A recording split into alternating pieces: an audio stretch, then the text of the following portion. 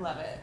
I'm into it. They're cute. Yeah, all the behind-the-scenes pictures are just the cats, probably. And then we're like, oh, wait, who are we recording this day? And you can't even be like, well, what was Earl wearing? Like, it doesn't really help, because she looks the same in every picture. Gray fur. I love it. Okay, she's gray Gray fur. fur. She has not changed in size since we've begun. That's true. She's stuck at her 1-year-old size.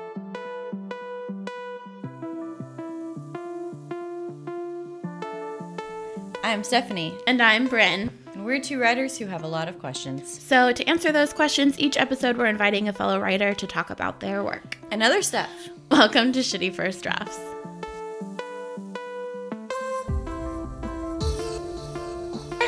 That's our music. Welcome now. to the show. Welcome. We're so excited because today we have Katie Condon / Hermes, as we say. Hermes. Yeah, that's right, Hermes. I know that. You're good. I just like to say Hermes. Yeah, like the scarf. The rich scarf guy. Yeah. Yeah. That's how I think of Richard. Who's my husband? Yeah.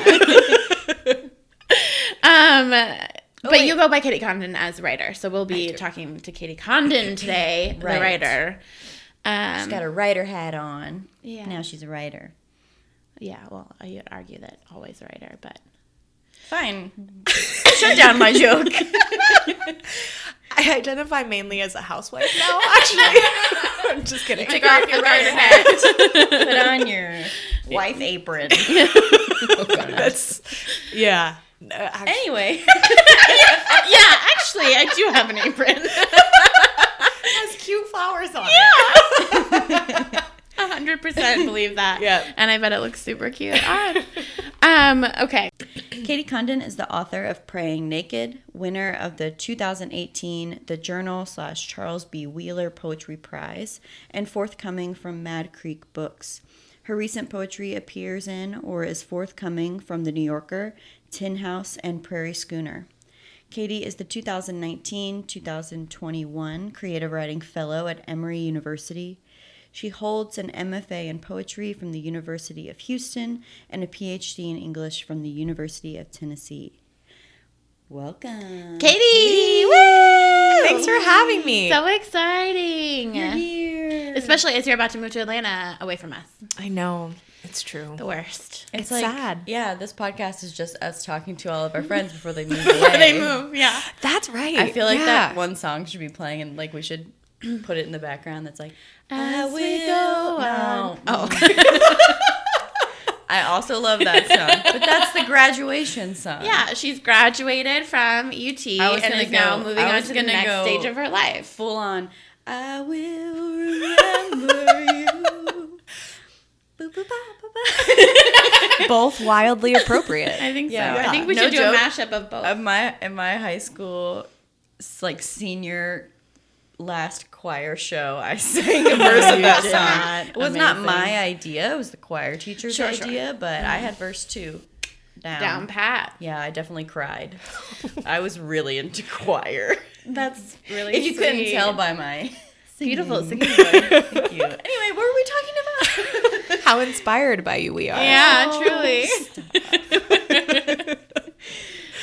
Katie, welcome. We're so excited to talk to you, and really excited to talk about this poem.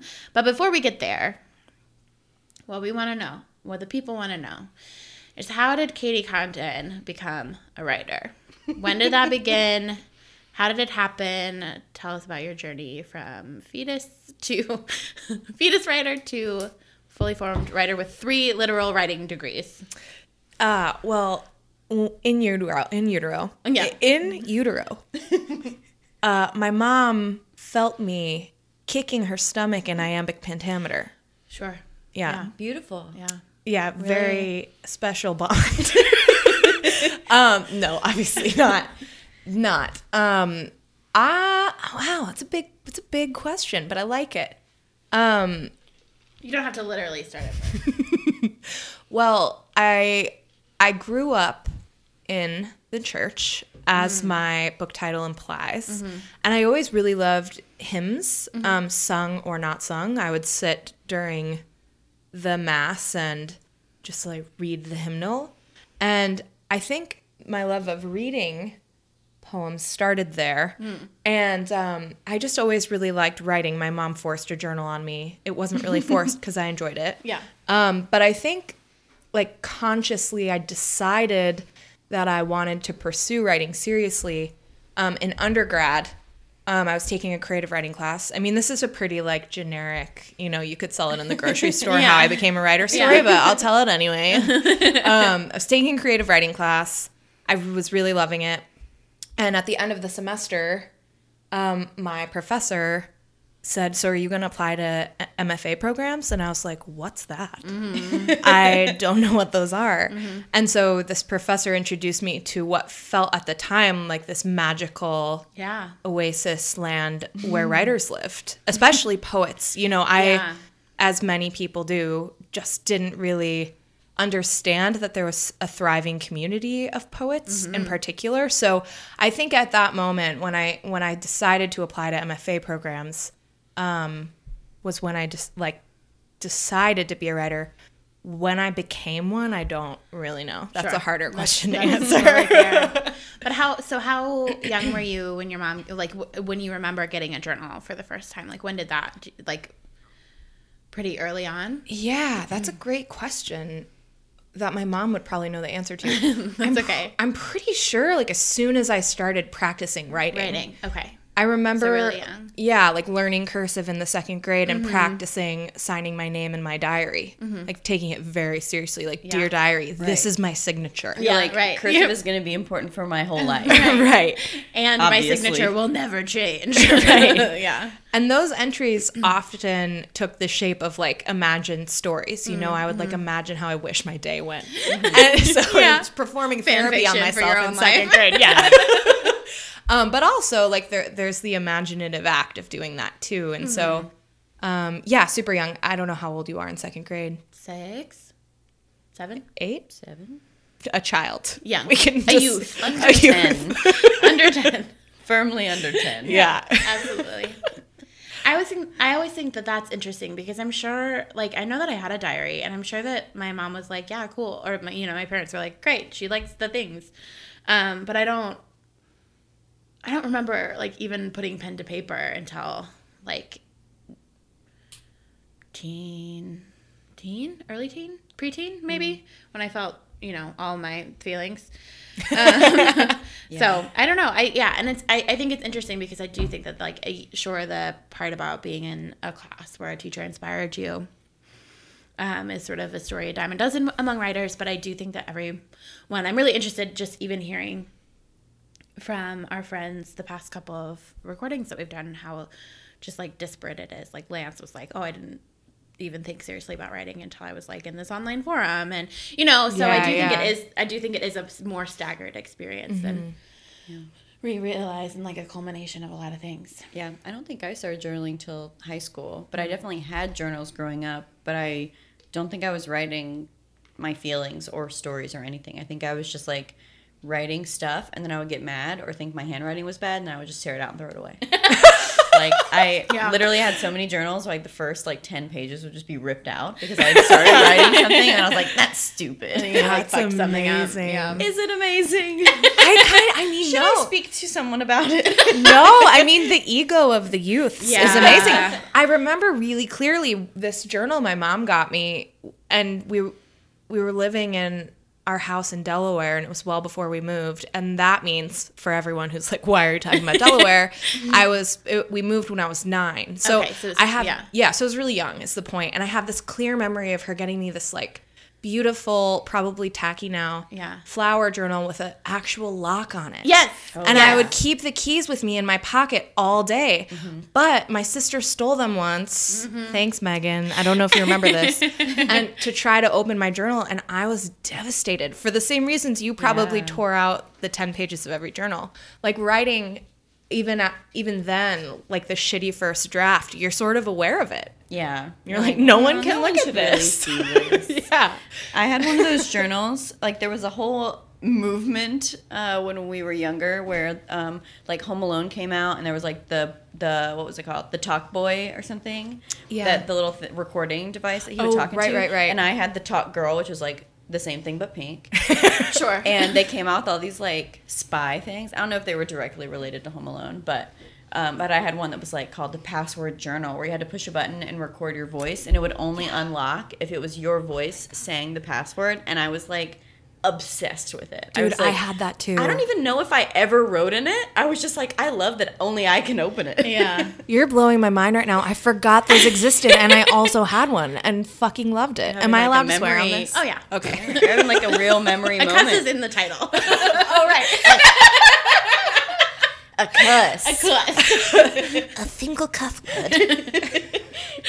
Yeah, no, I remember those journals being a thing, and I remember desperately wanting one, but I mean, we were just poor, and so I would always get hand-me-down things or, like, things from the dollar store or whatever, but Yeah. so then I think when I did get my first, like, really beautiful journal, and this is this thing that still, like, happens to me to this day, like, I just kept it and never wrote in it because I was like, this is for my most important thoughts, my most cherished stories. And then I would be like too afraid to write in it because if I wasn't like writing with a like quill in my own blood, like it wasn't like lofty enough, you know? So Yeah. I just I think like my had feelings stacks of blank journals. Yeah, I think my feelings were coming from that same place because I would do that exact same thing. And the reason I started journaling a ton in high school was because I started using comp books and I just didn't care. And I would like make lists in them and I would take notes for school and like whatever. And like it didn't matter. It didn't matter, but I just kept everything in those books and I still have them and I will like go back and read them sometimes because I'm a creep on my own life. I also like Ego. I like composition books because are they wide ruled or college? I guess you can get either. Yeah. But the ones that I've always written in, it makes me feel like I'm like being really productive and writing a lot because it's like a little bit of a narrower, Yeah, totally. yeah. Wide rule with like really wide margins also, and so you're just like flipping pages, like Totally. The Great American You've Novel. written like 200 words. Publish these when I die. Yeah. I don't know if she still uses them. Karina McGlynn, let me know.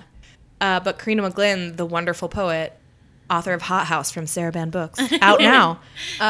At the time in Houston when we were in school together, used exclusively composition books to write in. Yeah, she loved them. Yeah. It's kind of amazing, like, how we choose our mediums, you know? Like, it seems so random. Like but some people are moleskin like aficionados. Yeah. And it's really interesting. I've had a lot of moleskins, but I can get precious with them too. Where I'm like, ooh, I have to be careful.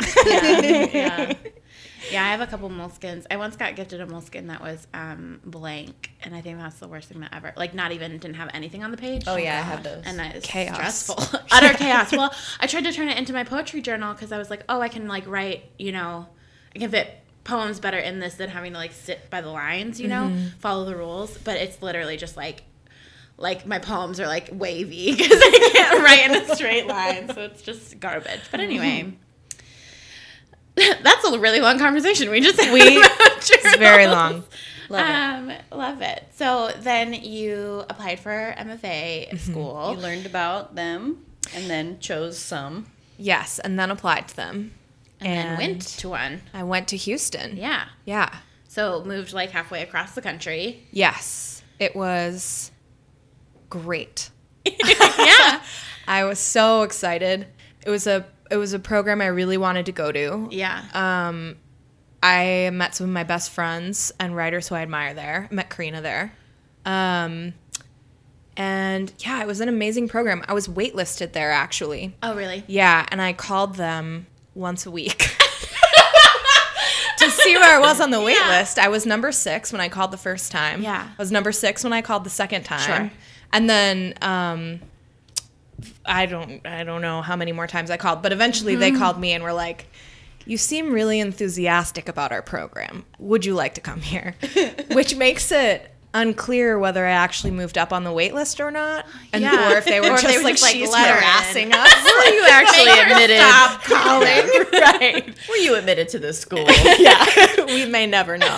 But Houston was great. I met some of my best friends there, as I said.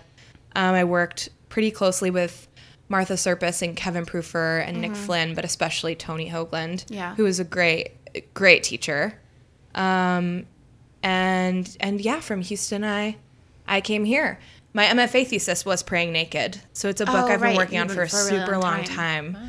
Talk about a shitty first draft. You could have a segment, an offshoot of this where it's like shitty first book draft. Yeah, 100%. 100%. Yeah, because I was going to say, I remember like reading some of the Praying Naked stuff in the first workshops we were in together. But it changed a lot just from your thesis. Yeah. Definitely like, changed a lot. I'm nodding vigorously, but you guys can't see that. It's not an audio visual podcast, right. Just audio podcast. We also were talking, one of Stephanie's friends made the joke like, oh, I want to come on when you just do the shitty draft. So it's like, only shitty drafts. The ones that never made it. Yeah. Well, I brought one of those today. Yeah, like never true. became one, but that's true. So I wanted to just be called phone notes. Yeah. All the things although to be fair, a lot of my phone notes have made it into poems. Yeah, me too.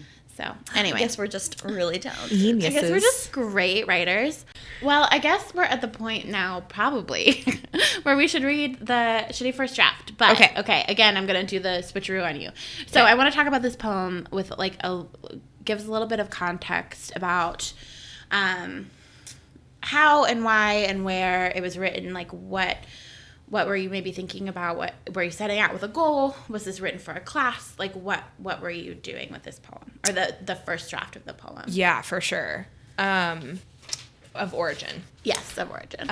So I wrote this shitty first draft in my first year in Knoxville, which was 2015. In the year of our Lord. 2015. I'm not exactly sure why I said it like that. I don't know, but I loved it. Great. I won't say it again. So you'll have to keep that one. I wrote the shitty first draft of Origin. Oh, I'm saying it again. I wrote Origin 2015. Oh my God, I'm cracking under the pressure. Okay, so I was at a place in Praying Naked. Yeah. And I'm going to talk about it a lot. Yeah. Because at a certain point, it's all I was thinking about. Right. And I started writing poems for the book. Mm-hmm. And as I continued to do that, it became incredibly restricting. Yeah. And the poems became super bad. Very contrived, inauthentic. Yeah. Because you're just trying to slot things in. Yeah. Exactly right. Yeah. So I remember feeling really fed up with this feeling and saying, I am just going to write associatively, not try to fit it in with the book. Yeah. Just like be driven by whatever I want it to be driven by. It ended up being driven by voice, which is not unusual. But it was really a release. Yeah. Earl is so cute. I know. It was really a release because while I think thematically it fits with the book now, it's the first poem in the collection. At the time, I was just like, I don't know what's happening. Right. But I like it. Right. Which is like the best feeling when you're writing. Like I felt like for the first time in a while I was discovering something while I was writing. Which is, So that was very therapeutic at the time. Especially if you're feeling constricted. And yeah, absolutely. Yeah. So that's the context. So you weren't necessarily writing it for a class assignment. You weren't writing up against a deadline. You were just like, I need to not write for this fucking book. Yeah, actually. I mean, I wrote it in the fall of 2015. And I didn't... fresh off the boat in Knoxville. The boat in Knoxville.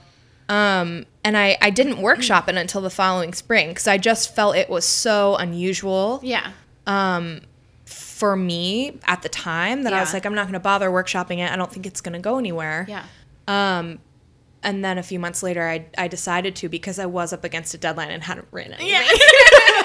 Yeah. So yes and no is the answer to that question. Back in my poem. Been there. I definitely brought in some. Phone it in. Especially that first semester, I definitely brought in some things that I had written like in undergrad, just because I was like, "Fuck." I did that too. Look, everyone does it. Yeah. If you don't admit it, you're lying. You're a liar. Yeah. But mostly they were terrible, and mostly I felt embarrassed bringing them to the workshop. But And what a way to inspire yourself to write. Truly. Is to just embarrass yourself in front of your be like, I don't want to new embarrass friends. anymore, so I need to at least write something that I think is at least kind of good. Dude, for sure. Anyway. Yeah. And bringing it into that workshop was really useful for me because I brought in not the shitty first draft. I actually brought in the almost final draft. Yeah. And got great feedback, the rare great feedback from the workshop. And I was like, oh, this poem that felt so foreign to my aesthetics That makes actually, Yeah. you know, like, it sucks to admit you need validation and affirmation, but yeah. But totally it like you do. Yeah. really But, helped yeah. me identify or like see myself in the poem, whereas before I was like, that was just an exercise or something. Yeah. That makes a lot of sense. And so if it was the spring semester, then it was in that class where the teacher's aesthetics were already pretty like sound driven too, right? If am I remembering correctly? Yeah, So, Will Wright's yeah. workshop. So I'm Yeah. thinking that probably was a really good choice, like a good match, because I do think of this as being driven by voice, but also by kind of the sounds that the like the harshness, the way things grade up against each other, and then the way things meld into each other as well. So, well, why don't you read this shitty first draft to us? Can't wait. Okay. Origin. I was born inside a mourning dove. There is wind in all of us. Here I am, in a century that has its eyes shut tight. Don't I know exactly why I'm here? In the end, the sun varnishes us all in amber. Undress for that light. There's flight in all of us. Find me in the pasture, sewing bluebonnets into each bend of our laughter. I was born inside the decaying mourning dove you found shaded in lavender. Call me maggot. When you die, don't worry. I will rise up from you, opaque as the angel admiring your rotting waste. I too will die, am dying, though I am a maggot, though I covet what privacies call crimson to your cheeks when headlights barrel through the bare window you left open while I thrummed and lingered, seeking fragrance from your breathless flowering. I am born from grieving. I am as afraid as you. Shitty. Well, I think we've decided that it's not that shitty. I mean, truly. It is true that it's not that different from the final version, But it feels different but that like stanza and a half at the end. is so, it's just a sore thumb. It's so It's clear that it unmoored, doesn't yeah. fit. Yeah, Yeah. for 8,000 reasons that I'll tell you about in a minute. Oh, great. Yeah. One. Number one. Number one. I was in a bad mood when I wrote it. Number two. I saw this thing on TV, and I had to put it in there. Yeah. Well, I mean, I was even doing the, kind of compare contrast that I do with the both. One thing that we should be really explicit about is that the stanzas have changed, because that's something obviously on an audio podcast you can't hear. But beyond the shape of the poem changing, I was paying a lot of attention to those final stanzas, for obvious reasons, because they do change. And I think, like, even just reading through, I always read through the shitty first draft first and kind of consider it and then move on. But even reading through that part of the poem is where I'm, like, less clear about what's happening, and you're like moving through space. Like it's like I know that this is a specific space, but I'm not clear how I'm moving through that space and all this kind of stuff. So I was really interested in the way that and knowing you and knowing how you write, I was like, I'm pretty sure I know what Katie's saying here. But that's only just because I'm familiar with your work, I think. Mm-hmm. So it was interesting to see. I was like, maybe we went to like the same program for 2 years or something. Because I also would have made that move. Right? I was going to say, like, do you remember your original thoughts from that year? Zero. About this poem and I have no idea. at all. I save everything. I probably could have gone through my filing cabinet. That would have been that would've been so amazing. funny. Maybe I'll go and look. Yeah, go and look and then Scan take it a picture and of send it. it to us, and we'll post Probably it. me like drawing a picture of a decaying morning dog. Because what I would always do during workshop when I felt weird was just like draw pictures on people's like an image from the poem and like I draw a forgot little you did picture. that. Yeah. That's funny. I love that. So definitely dig that up. I to will. I'll felt see if I can so find it. unqualified. But I was just No sitting there like, way. there's a bird in this poem. I'm gonna draw a bird on it. Anyway, What are we talking about? I feel like grad school for everyone is feeling unqualified. Just Yeah. to Really. lift you up. And then as Yeah. soon as you leave, you're like, wow, everyone is weird and has no idea what they're doing. yeah, it's true. It extends into Like- the real world too, for sure. I've seen that one guy do some weird stuff on Friday night. Now he has a novel coming out, you know. Yeah, Oh now my he's like God. a professional man. Yeah. Yeah, anyway. So talk to me a little bit about you're feeling very like this is shitty, you know, like talk to me about where that's coming from. What causes that reaction, if you can point to it? for sure. So it's just that. So if the poem's main tools are operating on sound, fairly short syntax, and we're pretty placed. You know, Right. we're placed in a field. There's a certain kind of image system. Like if those are the ways that this poem is operating, and a clear sort of like a reverent but authoritative voice, that section, though I covet what privacies call crimson to your cheeks when headlights barrel through the bare window, it's like the syntax is deviating. It's so long. It's very distracting. We're suddenly in a different place. We're like a voyeur watching someone In the bedroom. in yeah. a bedroom. Yeah. And we're thrumming and lingering. What's happening? Are we masturbating? Are we like no idea? I don't even know. Yeah, are we post Yeah. like this is a maggot like suddenly Yeah. pulling a William Carlos Williams and like watching The Housewife Right. do something. Man, I'm not a good poem reader. I'm like, what do you get? Whoa. No, that's why it's not. I mean, that you don't know where we are is good. Like I wrote it, I know Right. where we are. Yeah. But yeah, so and the voice is really different too. It's suddenly far more removed from the action of the poem. The music is uninteresting and prosaic. No offense, prose Self. people. Oh no, really to myself. Prosaic could be as a derogatory. Yeah. I don't even really mean that. I'm like almost yeah. exclusively been reading prose lately. It's like I hear that. Yeah. Anyway, so the pacing becomes really prosaic. The music does, Yeah. and it just like doesn't fit. Yeah. But it got me to my ending. Right, which is what you needed for Yeah. sure. But yeah, it almost, I mean, maybe it's me trying to make sense of it, but it almost feels like that's the speaker of the poem. If the maggot is the speaker of the poem, it's like the speaker shifts in that stanza, which is what's confusing. It's like you're suddenly coming from a different perspective entirely. Even if that's not like how you wrote it, for me as a reader, to make sense of it, I have to change speaker, like For sure, in yeah. the final third of the poem, which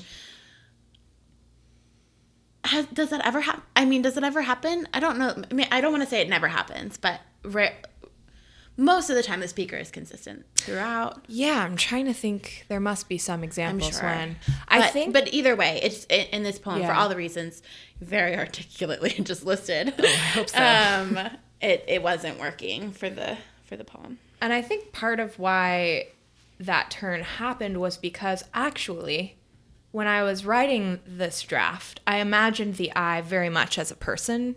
And actually, I still sometimes choose to read it that way. Yeah, absolutely. But it's regardless of anyone's reading the poem, as a persona or as a lyric, it's still, the turn is still distracting because it deviates so much from what's been built. who was built, the voice that was built. It's just so different. It's too different. Yeah. Absolutely. So we got rid of it. So we got rid of it. fuck It's like, that bye, stanza. bitch. Cut it. Bye, bitch. Ruthless. And then what was the revision process? Well, should I save that question for after the second one? I'm just curious about how many iterations this went through before it got to this final form.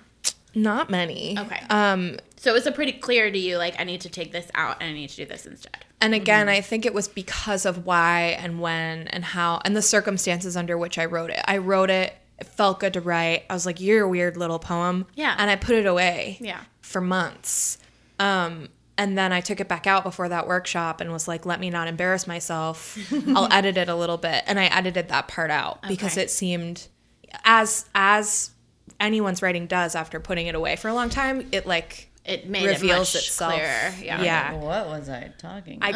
I could have, that's really unusual. So like I could have, I mean, I kind of brought this poem in because I thought it would be interesting. I would have been interested in this, like, oh, a New Yorker poem. Like, Yeah, let me, how did how did that happen? Yeah. Yeah. But I mean, I would also say that this is pretty unusual for my revision process. I usually spend months actively with a poem. But for this one, I had put it away because it Yeah. felt so weird.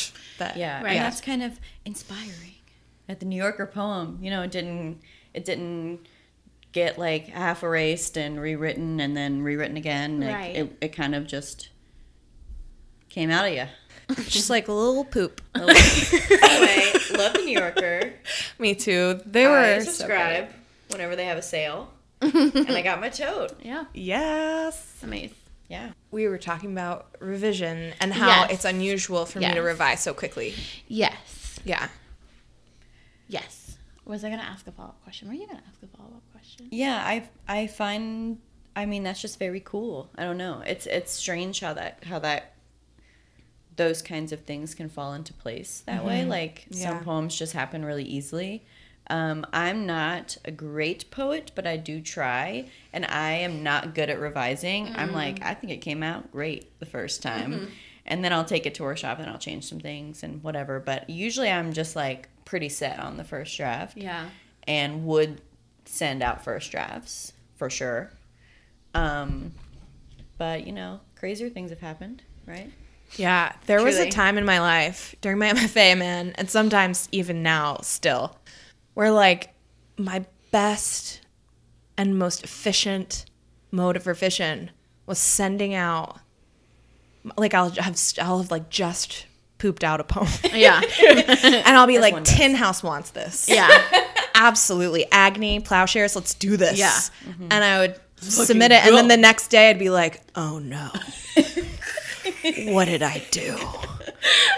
I hope no one saw it. I'd like go back and read my submission. And actually I'd be pumped. I'd be like, I'm going to go look at that again. And then I would be like, oh no.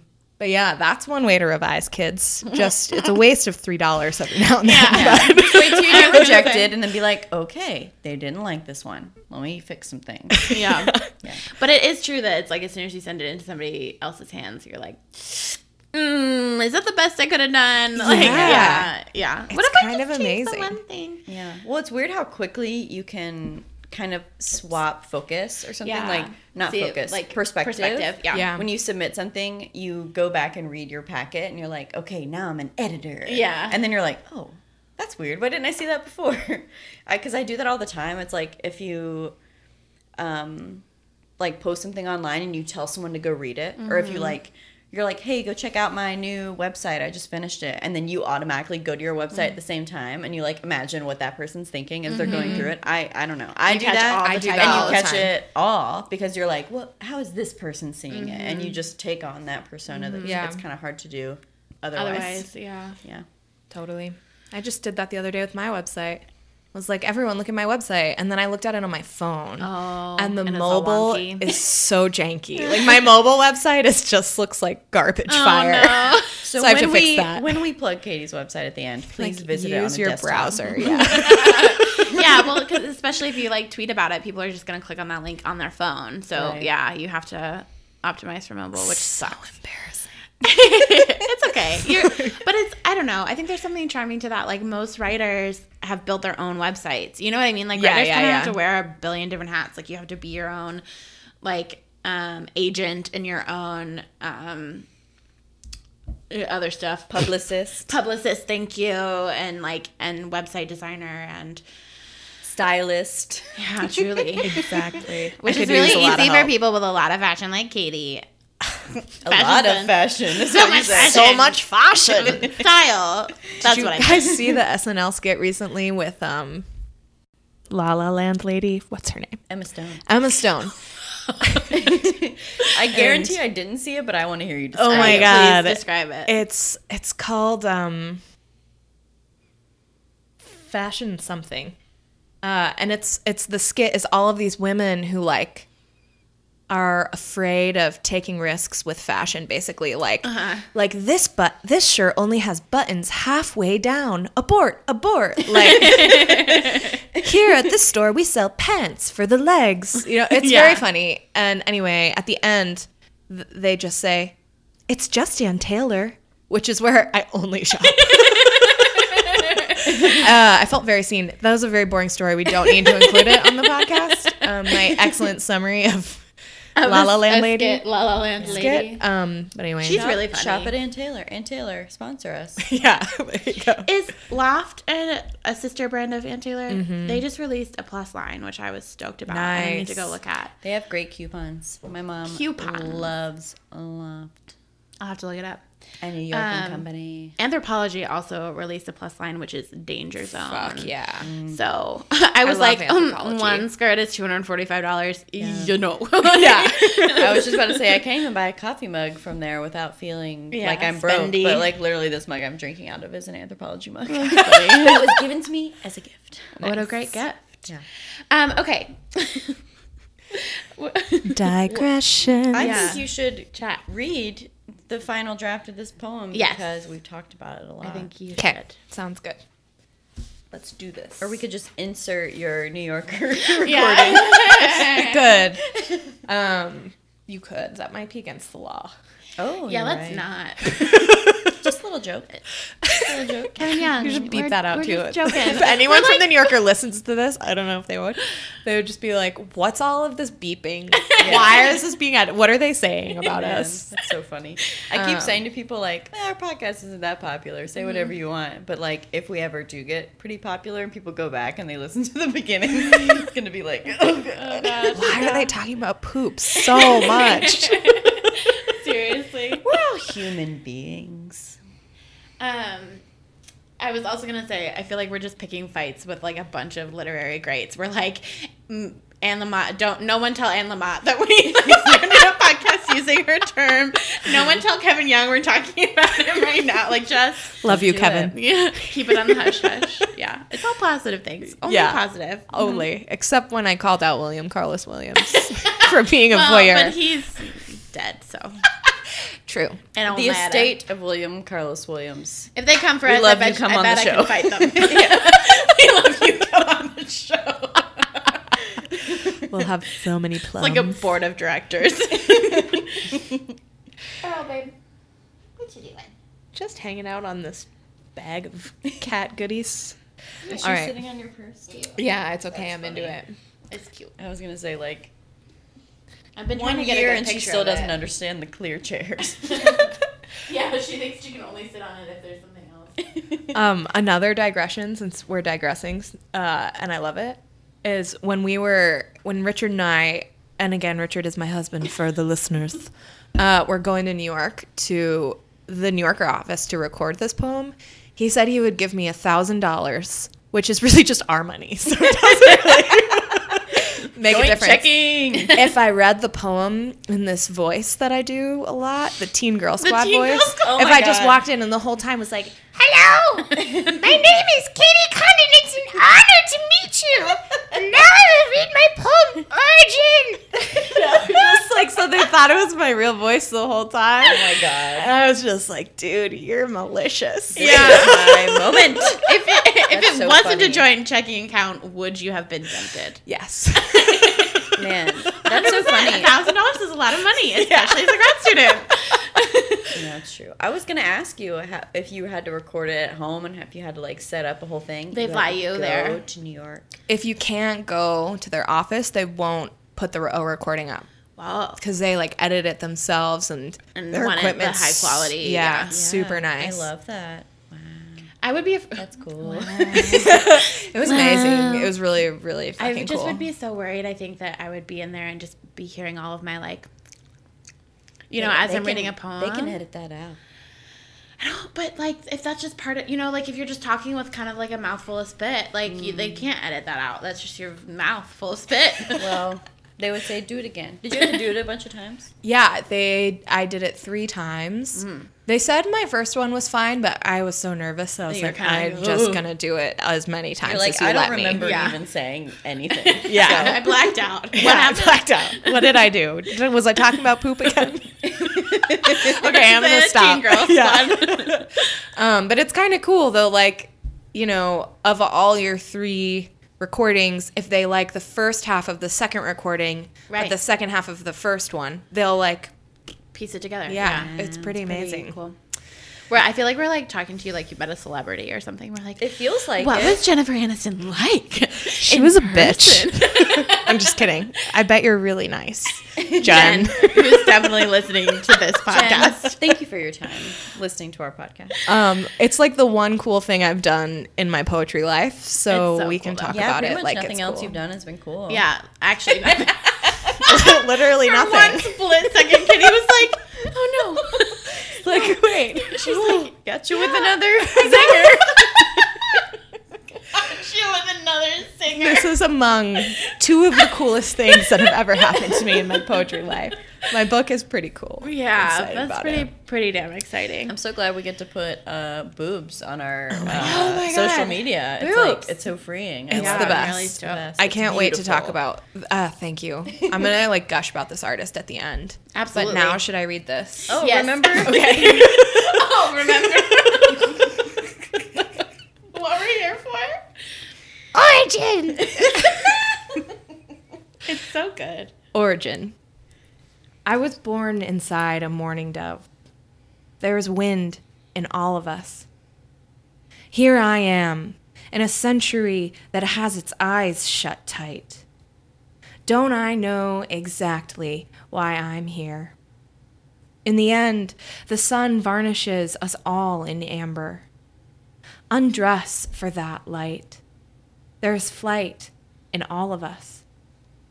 Find me in the pasture, sewing bluebonnets into each bend of our laughter. I was born inside the decayed mourning dove you found shaded in lavender. Call me maggot. When you die, don't worry. I will rise up from you, opaque as the angel admiring your rotted waste. I too will die, am dying.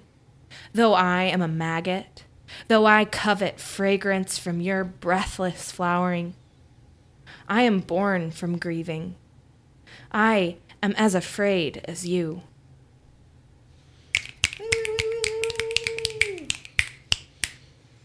Yay! Thank you very much! I was gonna say I'm really impressed by how quiet and serious we got so quickly after you did your voice the first time. Wow. You guys are champions. Yeah.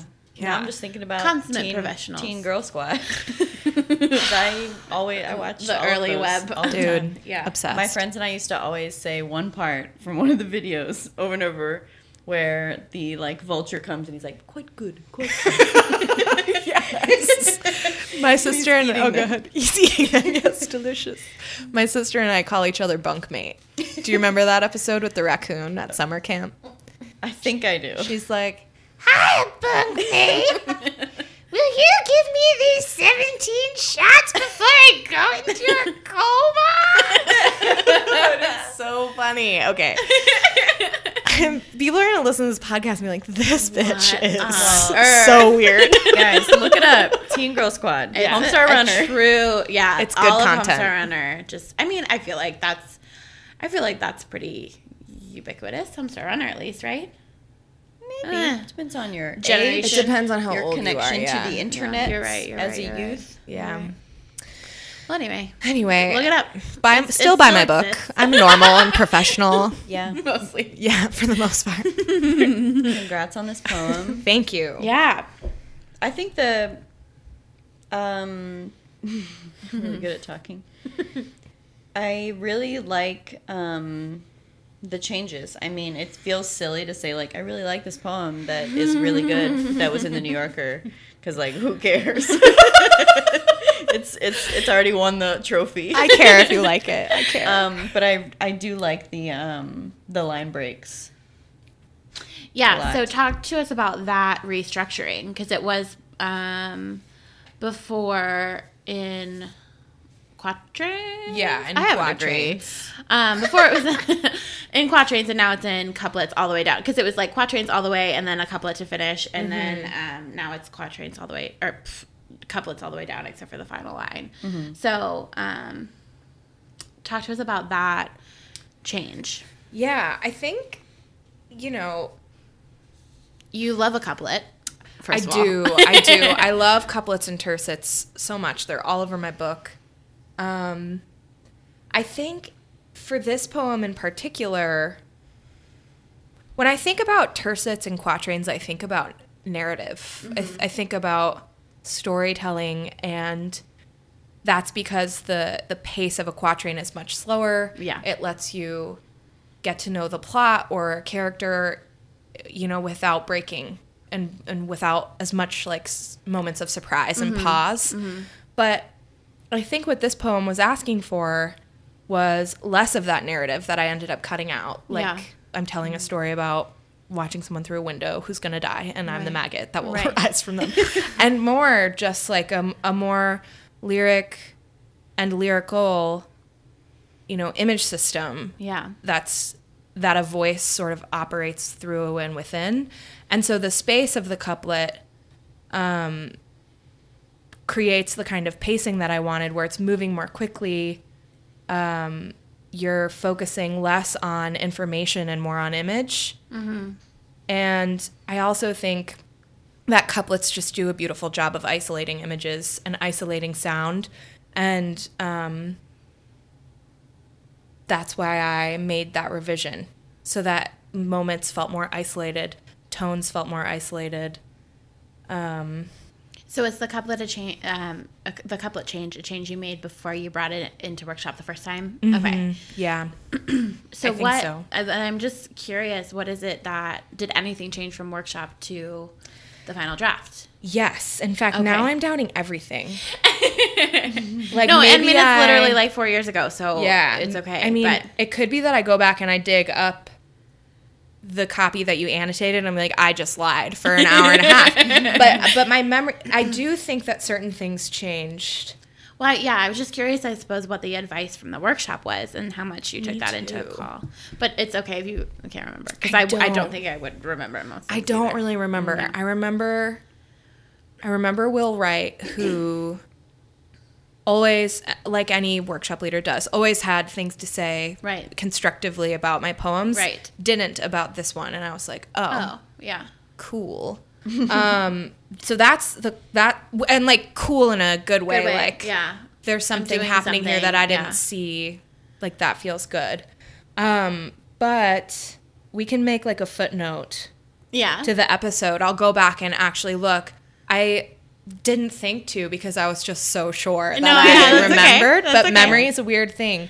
Yeah. Well, The and line especially when breaks it's- definitely changed. This is something that, I mean, I feel like you've become so familiar with this final draft just because you've been, because you like send it to the New Yorker and like you like had to go to New York and like, okay. This also was the poem that I was like, I need 5. I'll slap it on at the end. They were like, we want that one. I was like, okay, How this is that wild. always the case? Yeah. I know, it's wild. Anyway, sorry, I interrupted you. No, it's okay. I was just like dicking around, as is I want to do. So That's what the podcast is all about. So the line breaks definitely changed of the couplets. Yes, So from you were workshop to the New Yeah, Yorker. okay. Yeah, they did. For sure. I also changed rotting to rotted back and forth a million times. There's a chance that when I brought it to workshop, it was rotting Instead of rotted. instead of rotted. Yeah. Major change. Major change. It actually is. Especially for those people who don't like the gerund. Is that what it's called? Yeah, think the so, yeah. ing. Yeah. People get all up in arms about that. So one thing that and do you think of this as a love poem? My face right now is like, oh, Shock and disgust. I've never thought of it You've that never thought way. of it as a love No. poem. Okay. Well, Will you talk what to do me you about think? it? Yeah. Well, so partially couplets. Just always, I'm like love poem. No, for sure. Yeah, historically, yes. Yes. May I? I mean, like, obviously not a blatant love poem, but I mean, okay, this is a reading that is like the like offbeat take when the person like comes to workshop and they're like, I'm gonna say that this is about this I love instead it. of, but I love hearing people talk about my poems like this. I love it. No, I really do. because it is, I mean, like in some ways it is like an origin story, right? Like I was born inside a mourning dove, but I read it, and maybe it's something about the tone and the way the movement through, but like there's such hopeful language, and there's this sensuality to a lot of it as well. Yeah. Like, I think I see like there's wind in all of us, and in the end, the sun varnishes us all in amber, undressed for that light, as being like these really like weirdly comforting, like sort of like a more morbid but comforting. It's like, hey, we're all gonna die and decay, but like, can't we find beauty in that? And I always think of the speaker. So here's where it turns for me. Find me in the pasture, sewing bluebonnets into each bend of our laughter. I read that hour as you and me, speaker and the you, and then I will rise up from you, opaque as the angel, admiring your rotted ways. Yeah. So thinking about like a lover losing the beloved, and like looking forward to what happens when my beloved dies and how do I respond, and like the idea of being born from grieving. I'm afraid as you, like my love for you is so intrinsically linked with my grief for your eventual departure. And of course I'm afraid as you are. You're afraid of dying in the same way that I'm afraid of you dying. That's how I read this poem. I love it. Such a lovely reading. Yeah. Snaps for I hit it. Thank you. I'm so smart. But seriously, I really thought you were gonna be like, duh, it's a love poem. Like, I really have always read it as a love poem, and maybe that's like like, obviously from your face, I can tell that was not at all your intention. But I always picture, and again, maybe it was me making a lot of assumptions based on your other work, but like, there's this strong speaker and then a strong notion of you. So for me, the you is consistent throughout this, and the us is kind of like, sure, it's like communal us, but I also think of it as being like a two-person us. So I think of it as being this really intimate poem that's like navigating grief and the idea of grief and like what happens. I don't know. I love that. And I think that reading is quite justified too, because there is a turn out of the collective pronoun and into a you at the end. The last word of the poem is you. One cool thing about having it published in a place with such a wide reach was seeing how people posted about it and like what they were saying, because there were certain things where I was like, that's awesome. I'm really glad that you're reading it that way. Yeah. Like, I never, in fact, what were some of the things? Well, I had really never, earlier I said you could read it as a persona or not. It had never occurred to me to read it as a persona poem. Like a persona as a maggot? Yeah. Until someone wrote me an email and was like, I'm going to teach this persona poem alongside this other persona poem. Like, thanks for this. And I was like, awesome. Cool. Like, obviously you can read it. I mean, obviously. It just didn't occur to me. Because I don't know. Well, because you were writing it with a very specific thing in mind. Which was trying to have nothing in mind. Right. Yeah. And so that makes perfect sense. I mean, I don't know. I kind of love it. Like Jeremy always does this to me, where he's like, yes, the mountain is the woman in the poem, and we're like, yes, this is a poem about consent and like bodily autonomy. And I'm like, of course it is, Jeremy, you genius. Like, thank you for that. Now I can sound really smart when I tell people what this poem is about, instead of it being like, it's about this time I went and got a tattoo and I didn't like it. Jeremy Reed of episode 1, ladies and gentlemen. The one and the same. Man, I feel so proud of myself. I really thought you were gonna be like, yes, of course it's a love poem. I think Anyway, that's all no, I love it, and I think it's a totally justified way to read the poem. I read it, or like, if I were to, and not to put too fine of a point on it, but if I Right. were to think about maybe whatever intuition was driving the poem when I wrote it, I think it's a lot about like self-worth and beauty and like existing in a collective world that's going to shit. Yeah. You know, but it could be, you know, I feel like, and I'm not talking about this poem in particular. I was about to be like, the mark of a good poem. But and that sounds super pompous, but I'll say it anyway.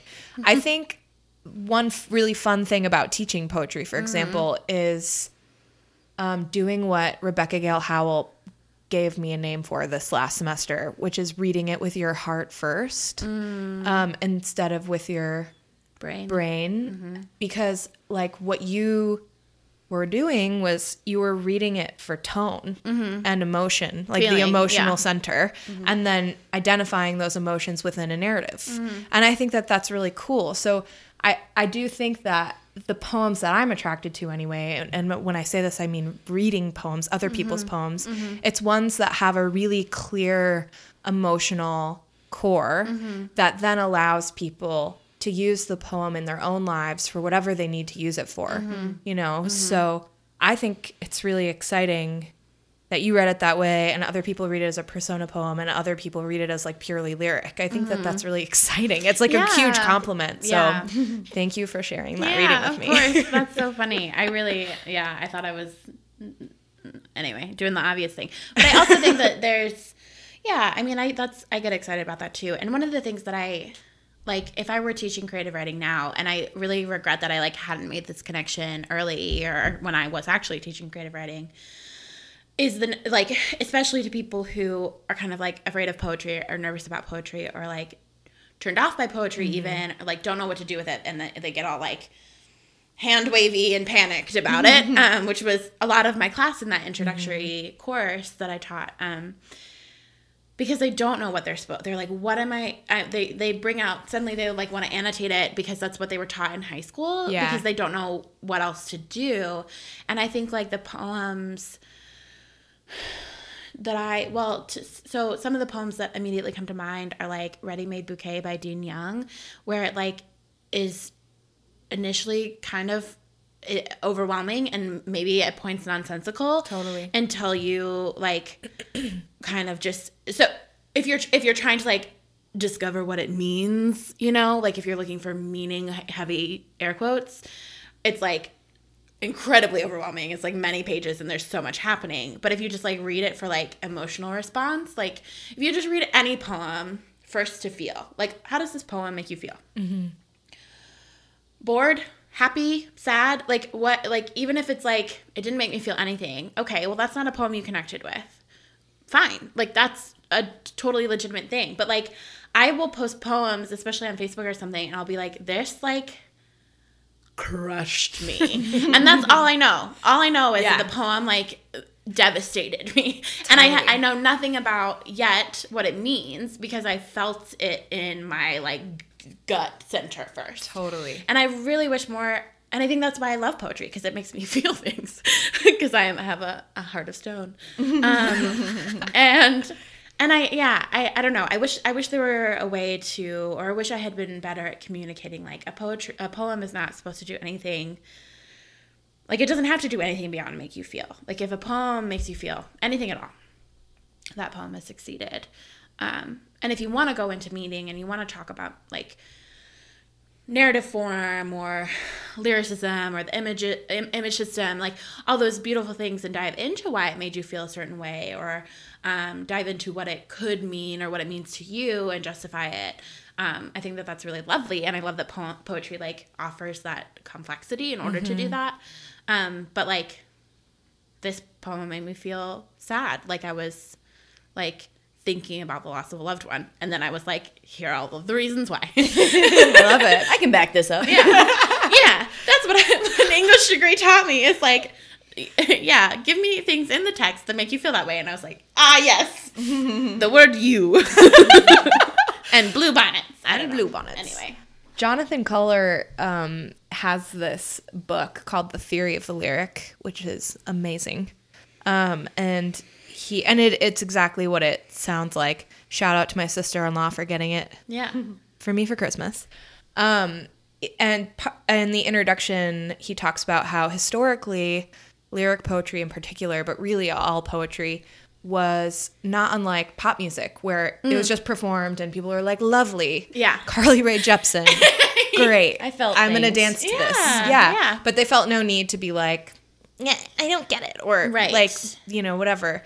And how a lot of that has to do with the way, like you gestured toward earlier, we teach poetry in high school as like a puzzle. Yeah. And so the book is offering new ways to read the lyric and redefining the lyric so that you can, air quotes, understand the poem, but also just enjoy it. Right. Appreciate it without having to solve it. And it does. I'm greatly reducing it, the book. Right. Like it makes great, fascinating arguments, but that's one that I think about a lot. Yeah. Well, and because I think people get frustrated by a poem because they're like, well, I don't know what it means, or I can't figure it out, and it's like that's not. I don't know. That's not necessarily what poetry is supposed to make you do, or like that's not. I wish that weren't the knee-jerk reaction, I guess is what I'm saying. totally, yeah. But also that's probably why I write really like Stephanie made the comment after my reading last night. She was like, sometimes I just feel like you're like about to break into stand up. And I was like, I love that because I do also, I like write with this intent of being very direct and like not necessarily trying to write a poem that like if you hear it off the page, if you don't have like your protractor with you, like you can understand it. You know what I mean? Like if you don't have to like count the lines, count the iambs, and like understand if it's in tetrameter or pentameter. Sure, you know, yeah. like and which is I don't mean to make light of those things because I think if that they craft. but you're saying like if it wasn't a meter, it just contributes to the effect, and it shouldn't matter Right. whether or not you can identify that right, meter. Yeah, right. You can appreciate a poem without understanding all of the complexities of like a sonnet. You know, you can still think it's a beautiful thing. yeah. So, anyway, that's my soapbox for this episode. I feel like I go on a love little it. rant every episode. This is mostly just me. Hey, I have opinions about things. I And feel you like have to listen to them. I feel like sometimes you go on a rant, but for some reason you always save it until we've already been talking like an hour. And It's only because all happens the good sometimes. things come. Like, you know, all of our conversation has culminated to this one point about a thing I have a strong opinion about. Yeah. Anyway, plus Katie and I could talk about poetry probably until like the nuclear apocalypse comes. Yeah. True. I Which sit could be here and tomorrow. just listen attentively. I know. I was for going to all say, that you were time such an too. excellent listener. Stephanie, how do you feel about iambic tetrameter? I feel absolutely nothing. Me too. Big And I feel okay about it. Yeah. I feel fine about feeling nothing. I think that's good. Yeah, agree. Proud of you. That's the The takeaway. the sound bit that we should take away. I feel fine about feeling nothing. Stephanie Phillips, 2019. That's what Origin's about. Feeling nothing. I feel fine feeling nothing. And letting that be productive. Actually, it scares the shit out of me, but that's okay. That's what the That's poem said. that's the thing for therapy. Yeah. Yikes. Whoops. I was talking mostly. I was like, note to self. Okay. Yeah, because ooh, boy, howdy. Anyway. Cool. Well, this was awesome. Yeah, Thanks thank for you so having much me. for being here. Now is the point where we ask you if you have anything you'd like to plug. I'm like, yes. I have a book coming out in March 2020 called Hell yeah! Praying Naked. Maybe you've heard about it this episode 18 times. Yay. I'm really excited about it. I just got the cover art the other day. I love it. It's gorgeous. First of all, yeah, thank you. I mean, I actually chose the cover art. So I found, with help actually from James Shepard, our friend, he gave me this artist named Doriel Kaimi. She's amazing. What a good pal. Yeah, thanks, James. Thanks, James. You're Shout a out to buddy. James. Shout out to James. And her paintings are just amazing. They're Yeah. figurative. They're all of women who are unconventionally beautiful in that they have like accurate bodies. Right. Like the woman on my cover has like a belly pooch. Like, love And like it. a side roll. Yeah, and of sunburn. Yeah. I mean, she's amazing. The woman in the painting and And- Doriel yeah. Kaimi. I encourage everyone to go check out her paintings. Maybe we could put her website in the show notes. Definitely. 100%. She's just fabulous. And was a joy to work with. So her painting Until Proven Innocent is the cover of Praying Naked. Which is so cool. It's so cool. Do you know yeah. what, just out of curiosity, was it an oil work or do you know the medium? I think it was oil. Okay. I I read that thing the post she linked to, but I don't think she mentioned. She just mentioned that it was sold, but it was really pretty. Anyway, yeah, if you all this info will be in the description. Yeah, We'll totally. put our website or Instagram. Yeah. yeah. And I'll go look at. Totally. So that's exciting. It's bright pink. I Obsessed love with it. it. Yeah. It's amazing. Yeah, I'm super excited. So it's out next March and it'll be at AWP. Cool. And if you want, I'll sign it for you and talk to you in my weird voice that I suddenly feel so embarrassed for using so many times on this podcast. That's all I want. Yeah. Wait, San Antonio 2020. Let's do Hell it. yeah. And where can people find you? Totally. So my website, use your browser, is katiecondonpoetry.com. You can find me on Instagram at the real Katie Condon, as opposed to all those fakers. I know, all those all those- fakers. And Twitter, it's Katie, the number 2 Condon. Don't find me on Facebook. I'm never on there anymore. yeah. I miss so many events. It's terrible. Sam's book release. I went on this morning and I was like, actually, I saw your Instagram story. I was like, Oh no. Yeah. I'm never on. Anyway, so don't find me on Facebook, but you can find me on all of those other places. Website, And Twitter, Instagram. Website, Twitter, Instagram. And Cool. yeah, I hope that you're interested in my book. Yeah, we'll Definitely link interested. to this poem, this very poem, This very on the poem. New Yorker website if it's up. It is. still. Yeah. Yeah. And we all can. You can look. You can have a visual aid Yeah. while you listen. And if we remember to, or can figure out how, we might link my comments. Yes, on this I'm gonna go home and rough look for them. draft. Yeah. Because that'll be goofy. It probably was nothing profound. I was just like, "Yay, Katie, I love you." Here's a blue bonnet. Yeah, I'm fascinated to probably. see. I drew Yeah. I drew you so many flowers because you brought in so many poems like with larkspurs and things. But I had no Yeah. idea what a larkspur looked like, so I just like drew like a long tall flower and was like, "This is it." I love Anyway. it. There are flowers all over my collection, everywhere. Well, if you want to email us about how you read this poem, you can do that at sfdpodcast@gmail.com. Yes. You can also follow us on Twitter and Instagram for funny jokes and behind the scenes content at SFD Podcast, both Twitter and Instagram. Yeah. Exclusive content. Do it. It's good. For Free. I don't know what for free. Behind no paywall. Great. It's not porn. Yet. It's not, I promise. not. Katie's fully dressed, despite what she said earlier. Well, thanks so much again, Katie, for being on this show. Thank you so much for having me. Yeah. Bye. Bye. We did it. Is the porn thing going to be hard to edit out? Sorry.